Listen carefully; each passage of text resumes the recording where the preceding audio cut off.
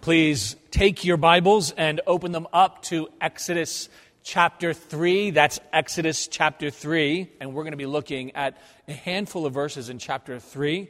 We looked at verses 1 to 10 last week, which were read for us this morning to try to recap and remind us of what we looked at back then.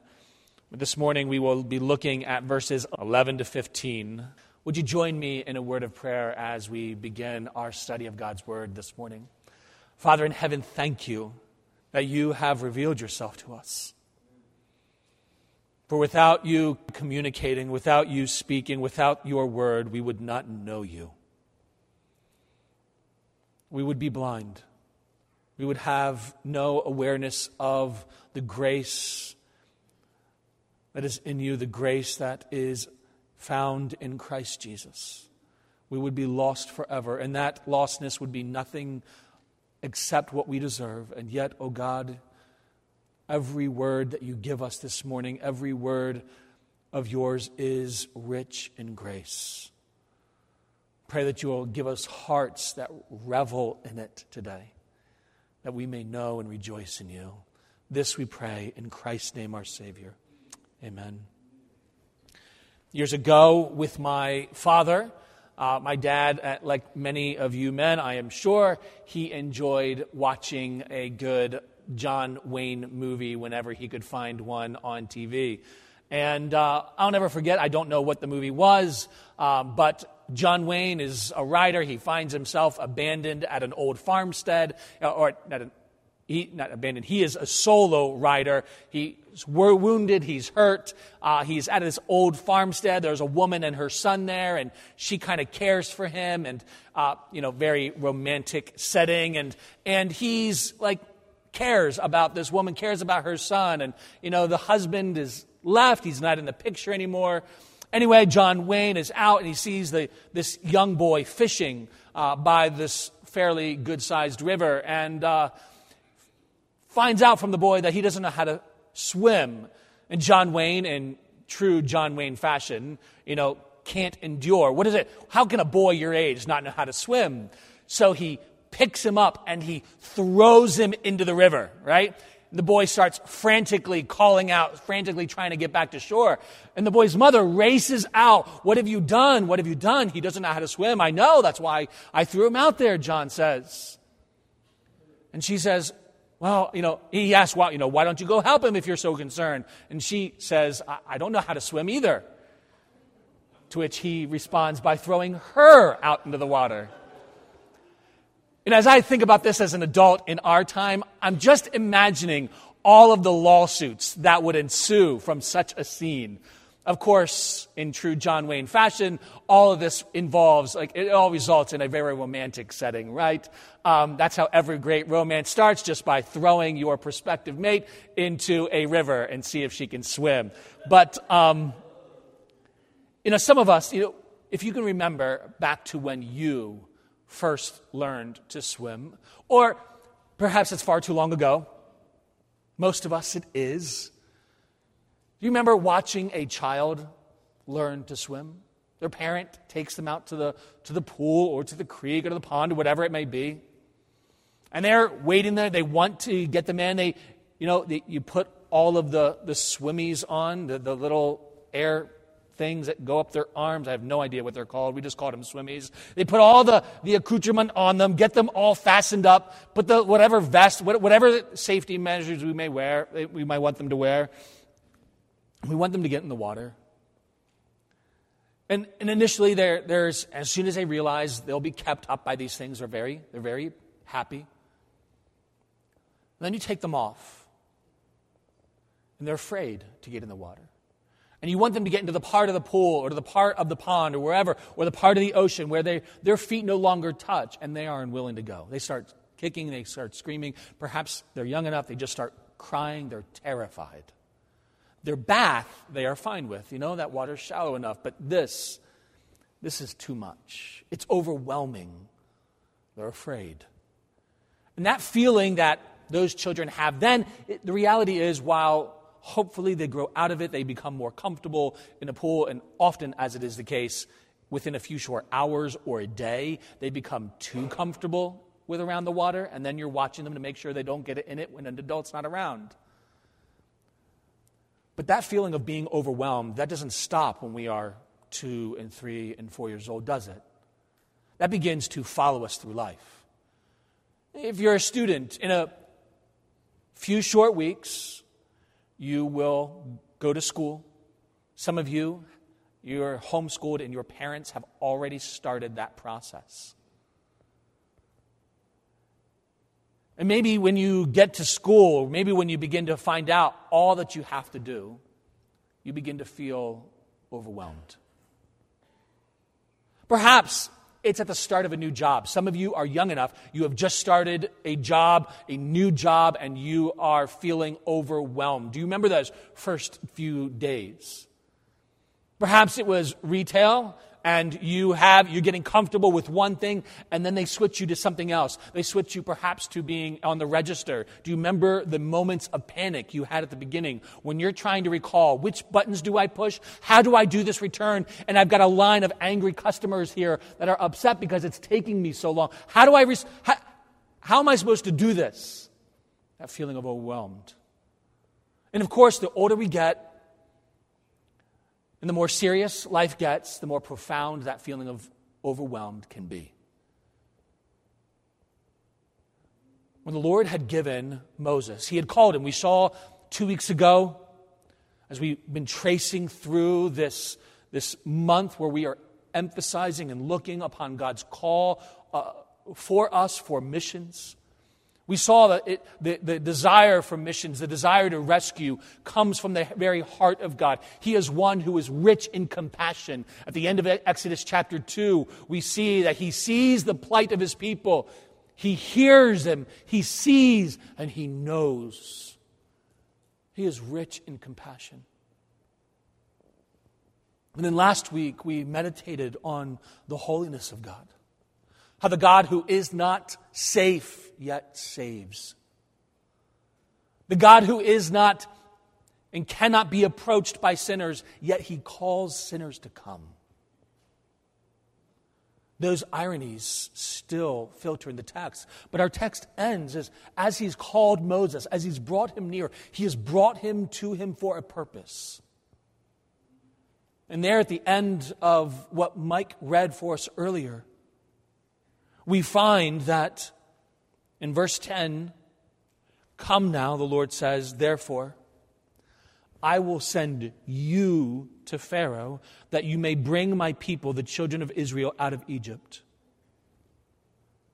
God tells Moses that he is going to send him back to Egypt, wherein he is going to lead the people of God out of slavery. At this moment, Moses responds in a way that is completely normal.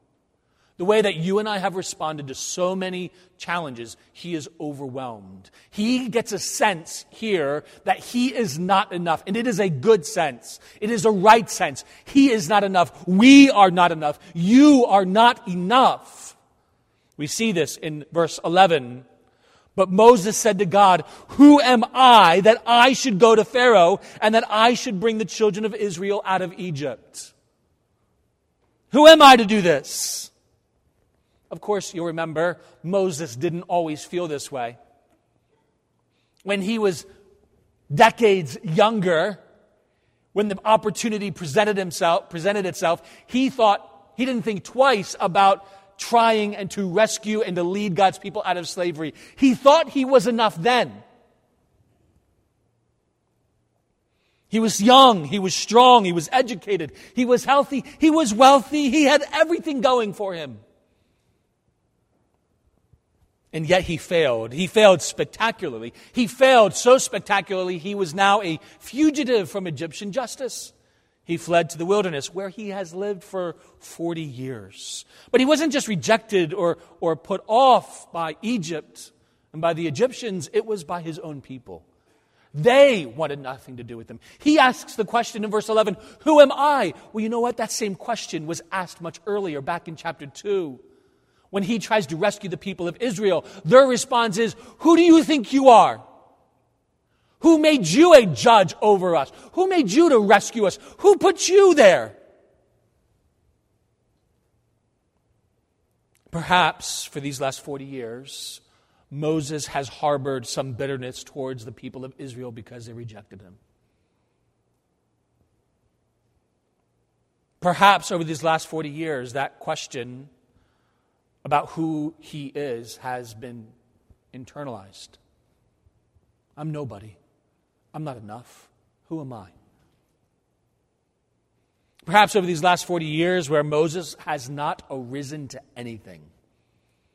I mean, he is in the lowest of the low job. He is a shepherd. He couldn't find, over the last 40 years, he couldn't find a better job than that of a shepherd for his father-in-law.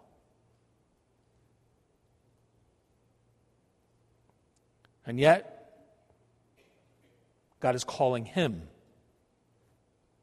to go back to Egypt, to lead the people of Israel, to lead God's people out of slavery. Perhaps this feels like another opportunity for Moses to be rejected all over again, a death sentence. And so the question is echoed, who am I?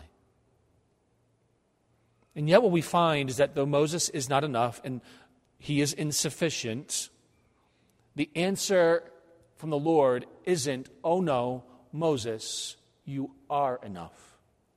Look with me at the very beginning of verse 12. So he, this is the Lord says to him, I will certainly be with you. Make no mistake, Moses' feelings of inadequacy, of insufficiency, they're not wrong. And God does not correct him and says, Moses, no, really, you're not enough. God doesn't build up Moses' self-esteem. He's not his therapist here. God does not tell him, I do not give you more than you can handle, so you must be able to handle this. That makes for really good Instagram religion. It does not make for good theology. God is in the business of giving us more than we can handle. He gives us more than we are sufficient for. God doesn't tell Moses, I know you better than you know yourself. And so if you simply work hard enough and you try hard enough and you'll do enough, then you'll be enough for this task. God's message to Moses is not any of those things. God's message to Moses is, and to you and I, is that you and I, Moses, we are not enough. But he is. Who am I, O God? And the Lord responds with, I'm glad you asked. You're nobody, but I'm coming with you. You're right. You're not enough for this. I'm glad you've recognized it. But you will not be alone. It's like the promise of Jesus when he sends out his disciples. I will never leave you nor forsake you. Moses' promise that God will be with him. And not just an empty promise. God says, I will certainly be with you. Without a doubt, most assuredly be with you. And then we see the rest in verse 12, God's aim for those that he desires to rescue. The Lord tells him, and this shall be a sign to you that I have sent you. When you have brought the people out of Egypt, you shall serve God on this mountain. There are some signs that are present tense in terms of that they happen in the present to encourage someone to live out in the future. Other signs in the scriptures are future-oriented. That is, they are to look for, that the people of God are to look forward to them, to hope in them, and to trust in God to one day see them.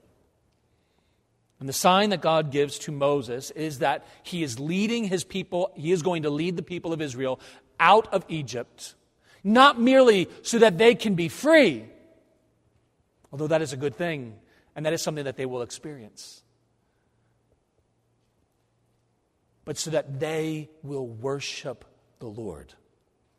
That is the priority of God in all of missions, that God himself will be worshipped. That is, missions is not an eternal relocation project where God is merely interested in getting people out of judgment, out from under judgment, out of hell, and into glorious heaven. It's not merely a relocation for eternity. It is something far richer, something far better, far greater than those things. Missions exists for worship. It exists to create worshipers. You shall serve God. You shall worship God on this mountain. The ultimate reason why God has called Moses to rescue, to lead his people out of Israel is so that they may enjoy him, that they may know him, that they may worship him. And this is the reason that God rescues sinners through Jesus Christ. This is the aim of missions. This is our aim in missions. This has been God's aim from the very beginning, that all that God does, He does for His glory. Isaiah 48:11, God explains why He has rescued His people Israel. When He's going to rescue His people, He says, for my own sake I do it. For how should my name be profaned among the nations? My glory I will not give to another. We see this in Psalm 106, 7-8, when this episode is rehearsed and explained. We are told why God brings His people out of Egypt. It is because yet the Lord saved them for His name's sake, that He might make known His mighty power. Paul explains in Romans 9:17 why God raised Pharaoh up in the first place. For the Scripture says to Pharaoh, for this very purpose I have raised you up, that I might show my power in you, and that my name may be proclaimed in all the earth. The reason why God forgives sins. Isaiah 43:25. I am He who blots out your transgressions for my own sake. For my own sake, I will remember your sins no more. Even Christ suffers on the cross for the glory of God. Now is my soul troubled, Christ says in John chapter 12. And what shall I say? Shall I say, Father, save me from this hour? For this very purpose I have come to this hour. Father, glorify your name. As Christ is facing the cross, His prayer is that God's name would be glorified. Jesus helps us to see that His death on the cross is the ultimate display of the glory of God. For it is there on the cross where we see the rich justice of God and the wisdom of God and the righteousness of God and the love of God and His grace and mercy. They explode so that we may glory in God. The aim of God in the gospel, in missions, is to bring sinners into glad enjoyment of His unfathomable glory. So that every people, every tribe, every tongue may know Christ. So that our neighbors and our friends and our family members and our children and grandchildren may know Christ. And if God is rescuing us, and He's rescuing sinners for worship, to glorify and enjoy Him.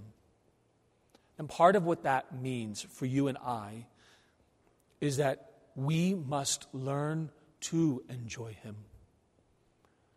For how can we declare, how can we call others to rejoice in God if we ourselves have such little joy in Him? John Piper, in his book, Let the Nations Be Glad, put it like this. He says, you cannot commend what you do not cherish. Missionaries will never call out, let the nations be glad, who cannot say from the heart, I rejoice in the Lord. I will be glad and exult in you. I will sing praise to your name, O Most High. Brothers and sisters, friends, what we need more than anything else is by God's grace to learn to exalt in God so that we may properly exalt Him. But for all this, you and I are not enough. But God is. And he sent out Moses, and he sends out people today, you and I, and through this church, missionaries, those who have sacrificed home and contentment here to go where Christ is not named and not known, for one ultimate purpose: to see that young men and young women and old men and old women and children come to know and rejoice in God through Christ Jesus. To see that sinners are saved. But all of this assumes one thing. If Moses is sent out so that the people of God may worship him, it assumes that they know him. And so Moses asks a very logical question in verse 13. And Moses said to God, "Indeed, when I come to the children of Israel and say to them, 'The God of your fathers has sent me to you,' and they say to me, 'What is his name?' what shall I say to them?" You see, part of what Moses is not asking is, "Hey, what do I call you?" God has revealed his name prior to this chapter. We find it on the lips of Abraham and of those in the book of Genesis. Here's clearly his name was known. It's not merely a designation like, look, do we call you Mark, or do we call you Jeff, or do we call you Cindy? What is the name, the designation that we call you? It's not merely this designation. What he's looking for is, what are you? What are you like? What is your character? How can we know you? How can we trust you? And God answers. He reveals to him his name. That is, he fills up his name with revelation. He explains it. This is who I am. This is my character. This is what I am like. Verse 14, and God said to Moses, "I am who I am." And he said, "Thus you shall say to the children of Israel, 'I am has sent me to you.' Moreover, God said to Moses, 'Thus you shall say to the children of Israel, the Lord, God of your fathers, the God of Abraham, the God of Isaac, and the God of Jacob, has sent me to you. This is my name forever. And this is my memorial.'" This is how I am to be known and remembered for all generations. God reveals his name in three different answers, really. He says there at the very beginning of verse 14, "I am who I am."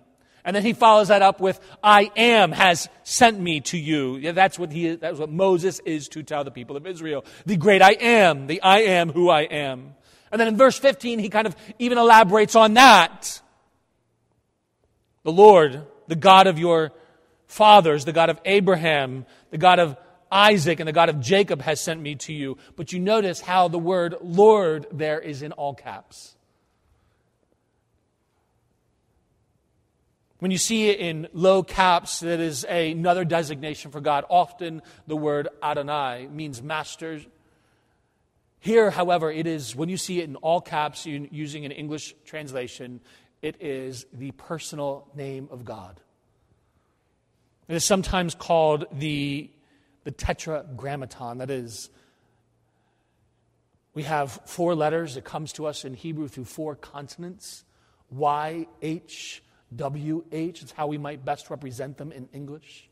Often pronounced Yahweh or Yehweh. And what's not clear from our English text is that these two ideas, the I am who I am, the I am and Yahweh are connected, but they are, in Hebrew, they are connected by the same root word. And it's almost as if I am who I am is how God reveals himself from the first person, and Yahweh is how he is communicated. That is his name on the lips of everyone else.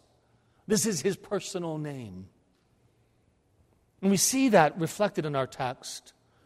Moses is told, "I am has sent me to you." And then in verse 15, it is, "The Lord, Yahweh, has sent me to you." When Jewish scribes would copy the Old Testament manuscripts, Many of them would show various ways, they would all show various ways of extreme reverence for the name of God. Some of them would use special ink, dedicated only for the use of when they would write this name of God, they would only use a certain kind of ink for this particular use. Others would choose not to write the name at all. They would instead simply represent the name as they were writing it out with 4 dots, 4 ellipses. Sometimes they would substitute a different name for the name Yahweh. Not wanting at all to take God's name in vain, they would not write it at all. Instead, they would write Elohim, or they would write Adonai, or some other title for God.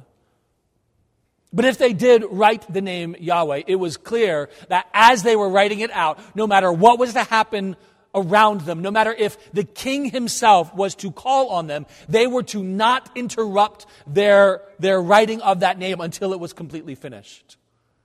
Extreme reverence. This same kind of reverence is often found amongst Christian scribes as they began to write.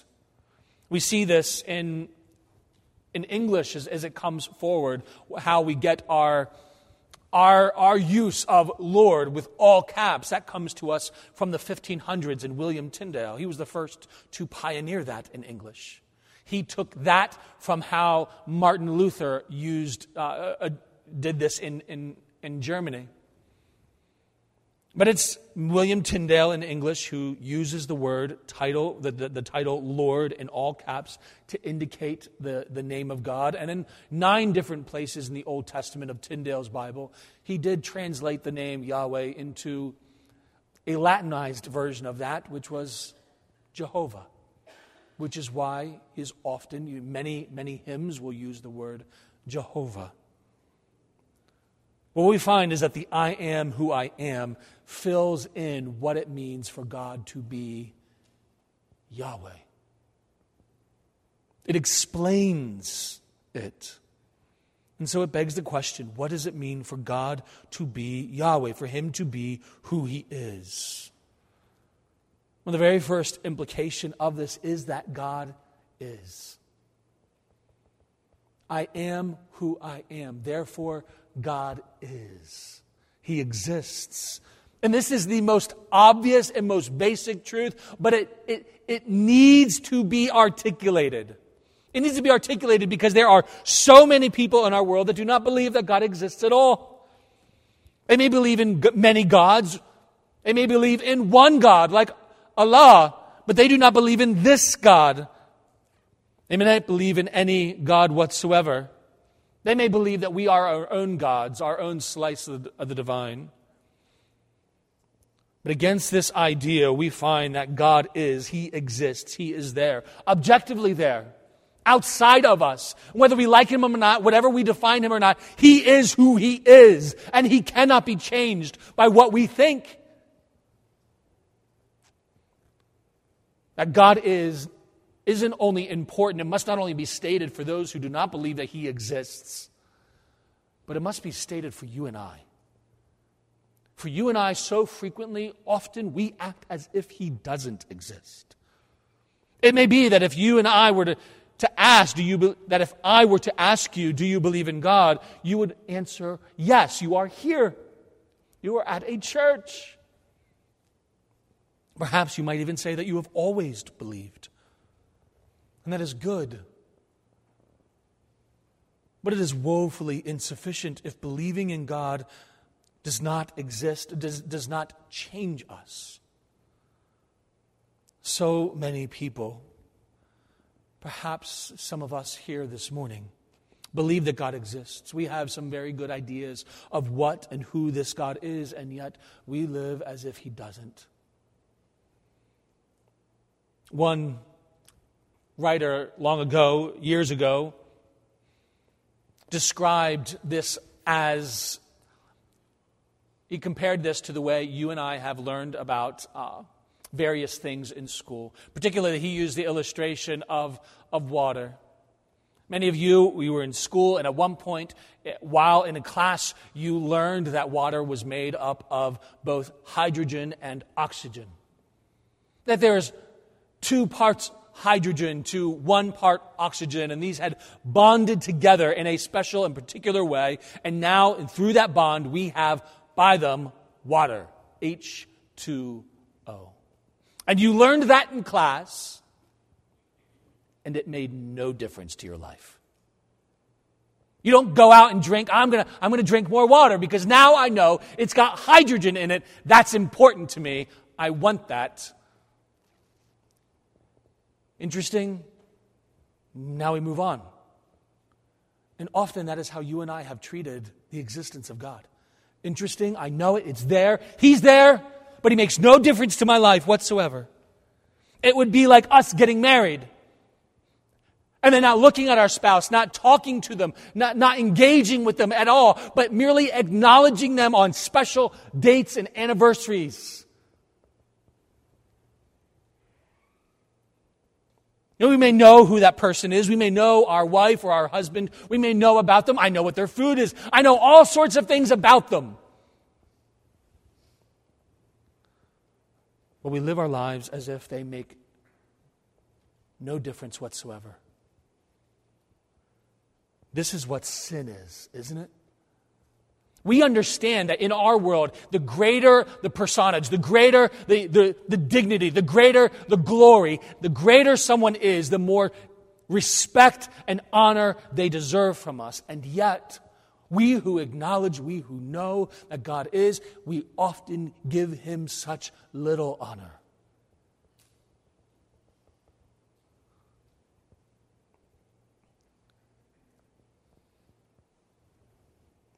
One day we will answer to him, and we will stand before him.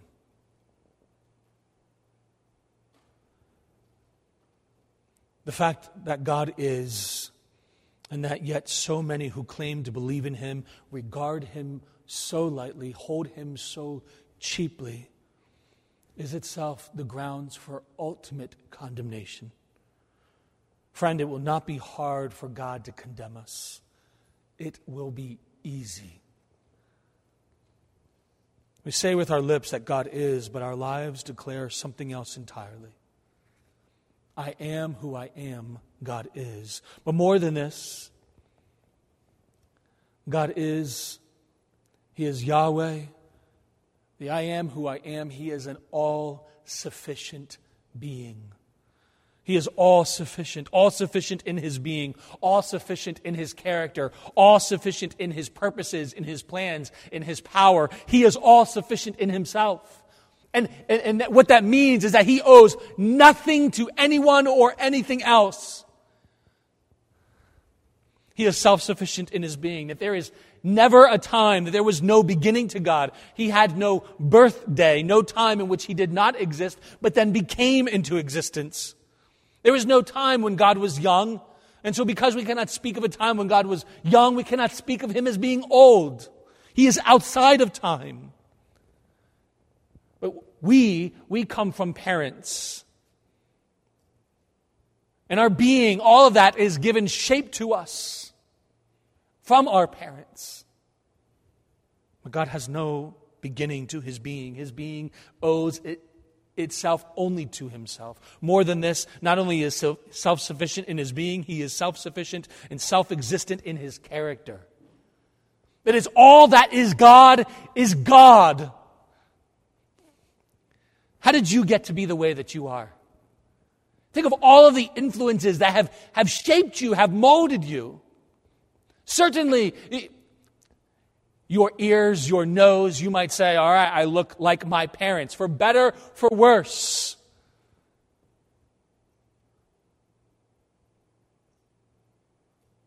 But it's not just the way we look. Think about your personality. Think about the influences there. Well, I can see myself in how I reflect my parents. And I don't want to become like my mom. I don't want to become like my dad, but for better or worse, we become like our parents in some of the ways that we don't want to. And yet, blessed do we become like them in other ways. But it is not just through genetics or through our parentage. It's through a host of unfathomable influences that shape you and I. Decades of choices, decades of patterns. God has no outside influence in his character or being. Nothing has shaped him.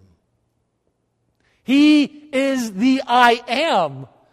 That is, all that he is him. And it is not the result of countless thousands of ages in which he has borne up with people. You and I are shaped by our surroundings. We are shaped by our circumstances. People who have undergone great trauma over long periods of time, it shapes them, does it not? It changes them, it alters them, it works itself upon them, it burdens them. God is not like that. He is who he is. He does not change over time. He does not mature and grow. Nothing contributes to him. He is the I am. More than this, he is self-sufficient in his power. This is seen in the picture of the burning bush. We saw last week how the burning bush is itself a picture of God's holiness as it burns pure fire, but it is also a picture of his self-sufficiency. He is the great I am. The bush burns, but it doesn't burn. It is pure fire. It is a self-sufficient fire, self-sufficient energy. It needs no source. It simply is. God does not run out. He does not run short on power. He does not grow weary at the end of a long day. He is the I am. Nor does he derive his power or strength from anyone or anything. He doesn't eat. He doesn't drink. He doesn't rest. He doesn't take a day off to recover. Nor does he receive help and assistance from you and I. He is inexhaustible in his power. And he is self-sufficient. And because God is self-sufficient, he is unchangeable. The I am who I am, the God who always was, is, and always will be. He is unchangeable in his being. Unchangeable in his purposes and plans, unchangeable in his character, unchangeable in his power. And therefore, he is faithful in all of his promises, unfailing toward all of his people. More than this, because God is self-sufficient, he is also independent. That is, he does not need you. He does not need us. Acts 17, 24 and 25, the God who made the world and everything in it, Paul is preaching, being Lord of heaven and earth, he does not live in temples made by man, nor is he served by human hands as though he needed anything, since he himself gives to all mankind life and breath and everything. This is the old doctrine of God's aseity. God is, and he is independent, and he is free. He doesn't create because he needed to create. He creates because he is a creator. He is the creator. And he saves because he is a savior. And if God does not need us, this makes his mercy towards us all the more astounding, because God isn't trying to get anything from us. God does not save you because he wants something from you. Everything else in this world wants something from you. You are given a coupon in the mail, or really books of coupons, right? And the goal, the hope is we are going to give you these coupons. We want you to redeem them because we want you to shop here. Everything else wants something from you. Everything else needs something from you. God needs nothing from you. And He doesn't even need you to be happy, to be Himself. He is self-sufficient.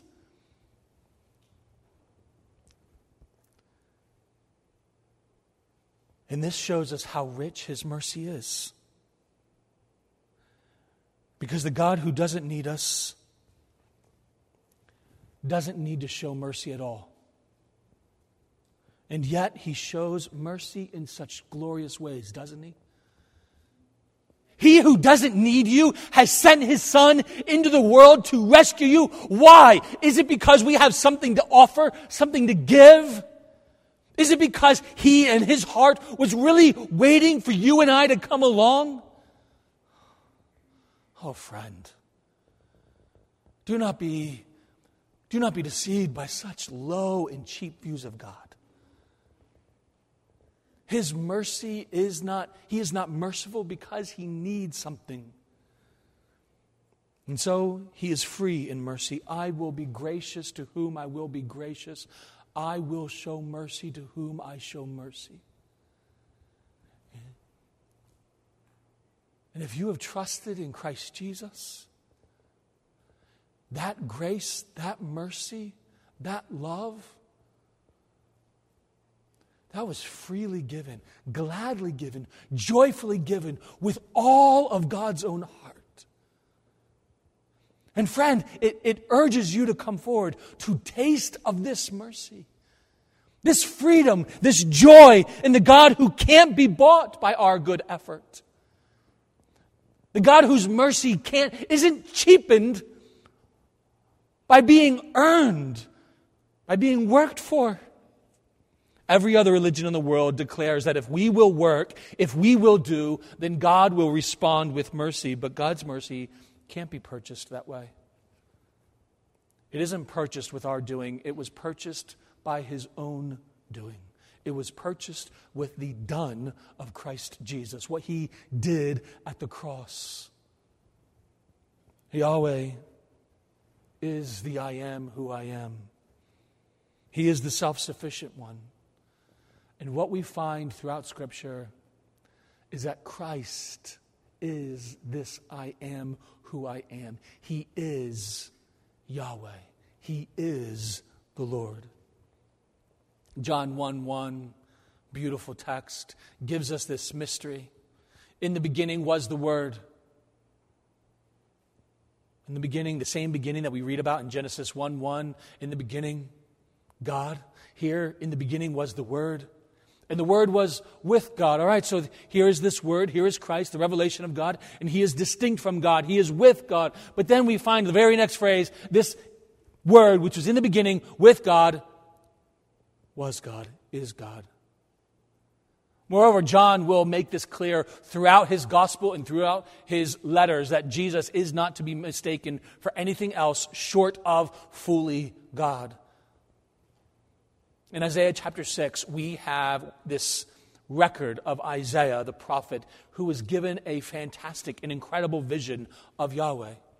We read about it there in Isaiah chapter 6 where he says, I saw the Lord, I saw Yahweh, high and lifted up. The angels are praising the Lord, praising God. And John writes in John chapter 12, verse 38 to 41, John tells us that the one who Isaiah saw in Isaiah 6 was none other than Jesus Christ. He wrote that, John says, because he saw Him. He saw Christ. And that truth can be found all throughout the New Testament. The one who is self-sufficient, the one who is fully God, the one who is who He is nothing less than Jesus. Contrary to what you will find in Jehovah's Witnesses and Mormons and Islam, Jesus is not merely a prophet. He is not a lesser being. He is not even, as Jehovah's Witnesses teach, the great first being, the great first created being. No, Christ is fully and truly, completely God. And that is the mystery of Christ. That is the mystery of the incarnation. That the self-sufficient, eternal God took on our insufficiency. Strength, infinite strength, took on weakness. Timelessness took on the ravages of time. The Eternal One took on mortality. The Living One took on death, our death. The one who had never before had to breathe, deliberately breathed his last in a sacrifice for sin. The one in the burning bush who sends Moses, who rescues sinners, who saves. The one, this one we are to trust. This one is Jesus. And Jesus, none other than Jesus. Moses did what God called him to do. Next week we are going to see and unpack a few of Moses' reasons, poor reasons, why he doesn't want to do what God wants him to do. But Moses does. He is sent, even though he doesn't feel sufficient for it. And he finds that in his insufficiency, God is more than sufficient. Men and women, God is still sufficient for you and I today.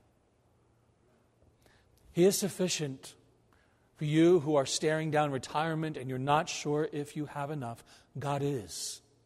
He is enough.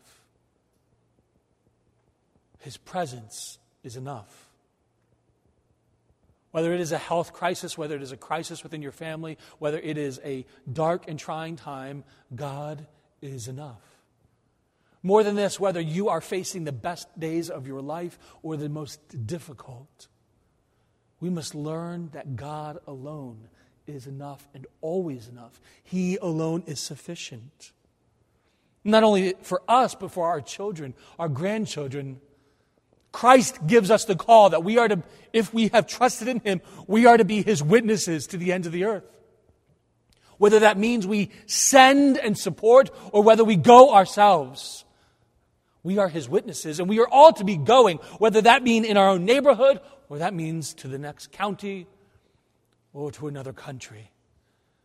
And some of us here need to consider the call of foreign missions. And if you go, whether it be foreign missions or local, you will find God is enough. In the moment when you are terrified to speak of Him, you will find that God is enough. His mercy is more than sufficient to sustain you on the mission that He has given us.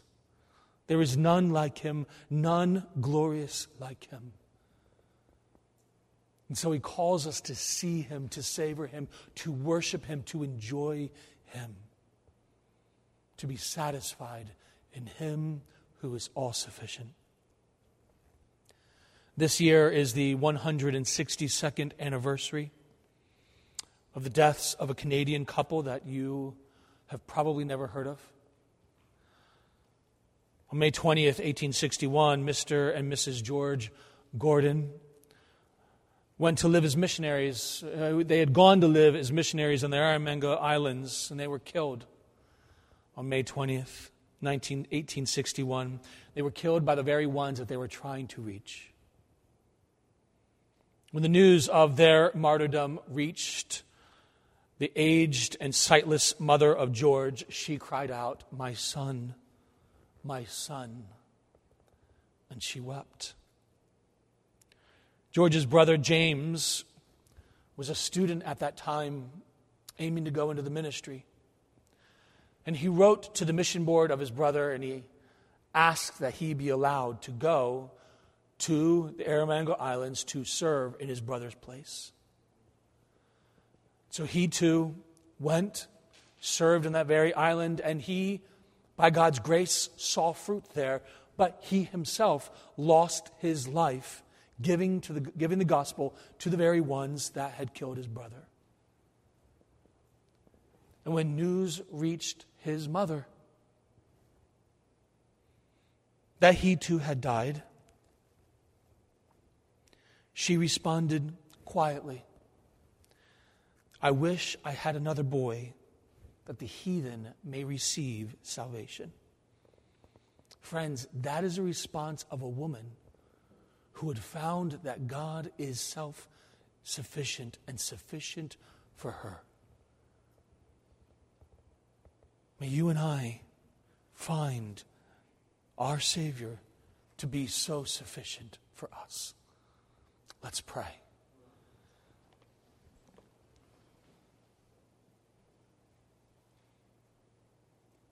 Our God, you are the I am who I am. You not only are, you were and will be, you are, O God, sufficient in all things. O God, would you teach us that in our insufficiency we may find in you all that we need. That in your name, the name of the Lord, the name that you have revealed yourself, that there we will find hope. That we may carry that hope to others, that we ourselves may enjoy you and rejoice in you. Oh God, have mercy. That we may rejoice in knowing your name, our great sufficient God. It is in the name of Christ, your Son, our Savior, we pray. Amen.